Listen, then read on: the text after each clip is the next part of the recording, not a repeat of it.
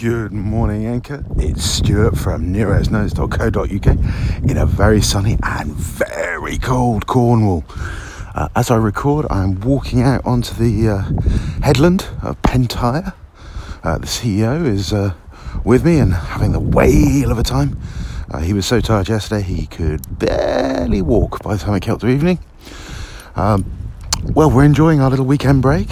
Scotland had the good grace to beat England in the rugby on Saturday, so that got the weekend off to a cracking start. If by cracking you mean drinking far too much wine and beer and going to bed early. Oops.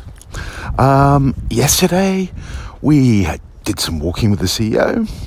We went and saw the little town of Newquay, which we're just staying on the edge of. And we went for a little drive to Padstow, which is a fishing port, a small fishing port made famous by the celebrity chef Rick Stein, who, as far as I can work out, owns all of it, but at least has several restaurants and a hotel there. So we're going to go there for some lunch today, which will be very exciting. On the Nero's Notes front, well, I've got some... I did a remote interview with the guys behind Nomad Notebooks. So I will be doing a profile piece on them for the blog this week. Be very exciting. And other than that, well, not much has happened in Nero's Notes for me because I've been here enjoying myself.